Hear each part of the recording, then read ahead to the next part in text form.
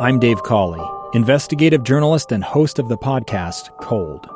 Don't miss Cold's new Season 3, where I look into the unsolved disappearance of Sheree Warren, a woman last seen leaving her job at a Salt Lake City office in 1985.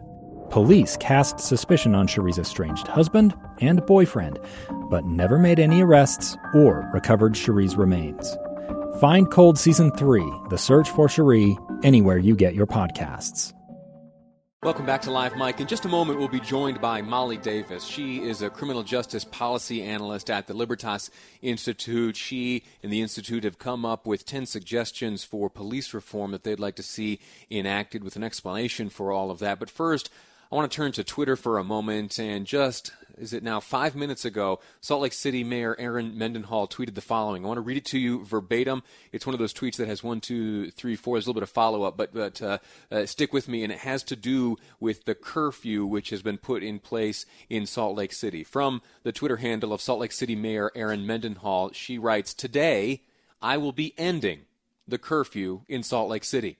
After seeing the respect that protesters have largely shown for one another, police, and our city, I believe that Salt Lake City is once again proving itself to be a place of peace and progress." That is the initial tweet. The headline there is that Salt Lake City Mayor Erin Mendenhall is ending the curfew here in Salt Lake City. There had been one in place that was to last the entire week from 6 a.m. until 8 p.m. That now, according to this tweet from the mayor, is over. She followed up that announcement with, "I want you to know that I see all of you out there doing your best not only to keep things peaceful, but also coming together across lines to communicate and connect.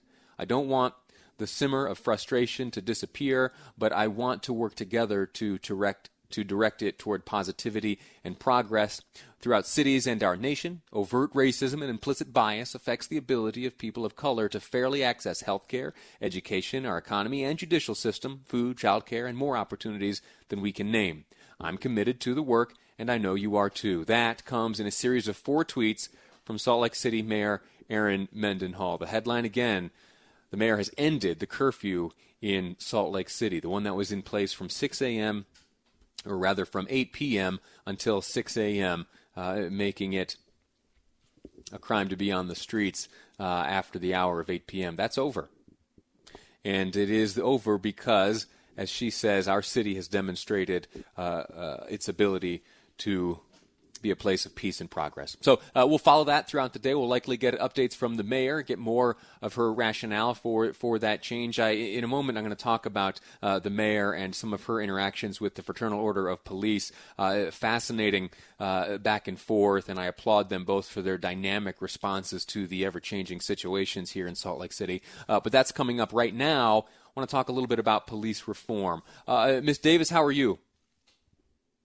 Doing great. How are you? I'm grateful that you're joining us. Again, Molly Davis, criminal justice policy analyst with the Libertas Institute. Tell me, what does a policy analyst at the Libertas Institute do?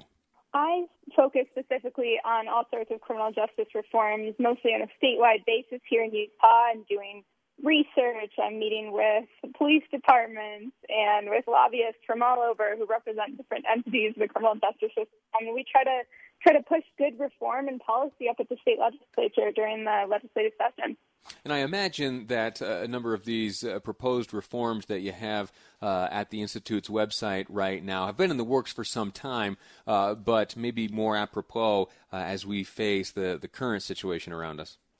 Yeah, absolutely. Police reform, any criminal justice reform, that has to do with accountability, transparency, protecting individuals' rights and privacy. Those are things that we have broadly focused on for many years. And right now, the public, there's an appetite for change. And so we're trying to come out and say, hey, look at these issues we've been working on. You can do a lot to help push these forward. And we're here to be an advocate and to create real change. Walk us through a few of the reforms that you'd like to see enacted. Yeah, well, one of the things we want to see that we've been working on for quite some time is body camera legislation. We want to see every police officer equipped with a body camera and have requirements mandating that it be on, especially in high-risk situations like when they are conducting a search warrant of a person's home or a car. We think that like these past few weeks and months have proven the importance of video footage. I mean, especially in the cases of George Floyd and Ahmaud Arbery. Without the video camera, I mean, who knows where these cases would have gone.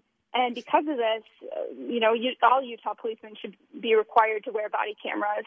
And there's an argument coming that they are too costly to maintain, but we think that the benefits outweigh the costs. And, our proposal is funding support could come from the state's forfeiture grant program to help agencies help defray the cost. And so we're clear, your proposals are all targeted at state-level law. Is that correct, or do you expand to the federal level at all? Yeah, mostly state level. We do have one federal proposal that we talk about that's kind of out of our hands, but we're still encouraging Congress and the Supreme Court to take action on that. And what that is the doctrine of qualified immunity. So qualified immunity it's a legal doctrine created by the Supreme Court in 1967, and it shields government officials from being sued in civil courts for wrongdoing on the job.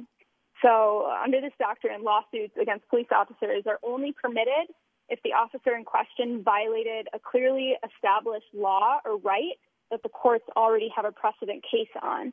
And it's a pretty high standard to meet because to successfully bring a lawsuit against an officer or any government employee, there must be a nearly identical case that's been established in the court system. So since facts and circumstances vary so much, identical previous cases are pretty rare to find. But we know on Monday, Representative Justin Amash announced that he is trying to sponsor legislation to abolish qualified immunity, and the Supreme Court is also set to announce which cases they're going to move forward on, if any, that would reconsider the qualified immunity doctrine. So there is some things happening on the federal level, but unfortunately on the state side, there's not much to be done.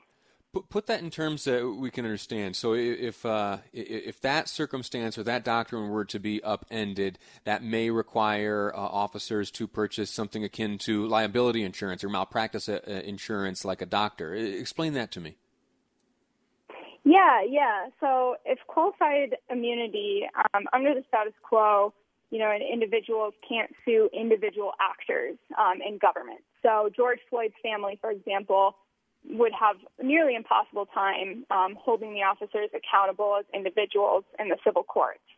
And so we're arguing that because what happens in these cases when they can't hold individuals accountable is that they often go to the whole entity, the police department as a whole, and sue them, which results in the cost landing on taxpayers' heads, and it doesn't really uphold any individual accountability for the officers who actually partook in the misconduct incident.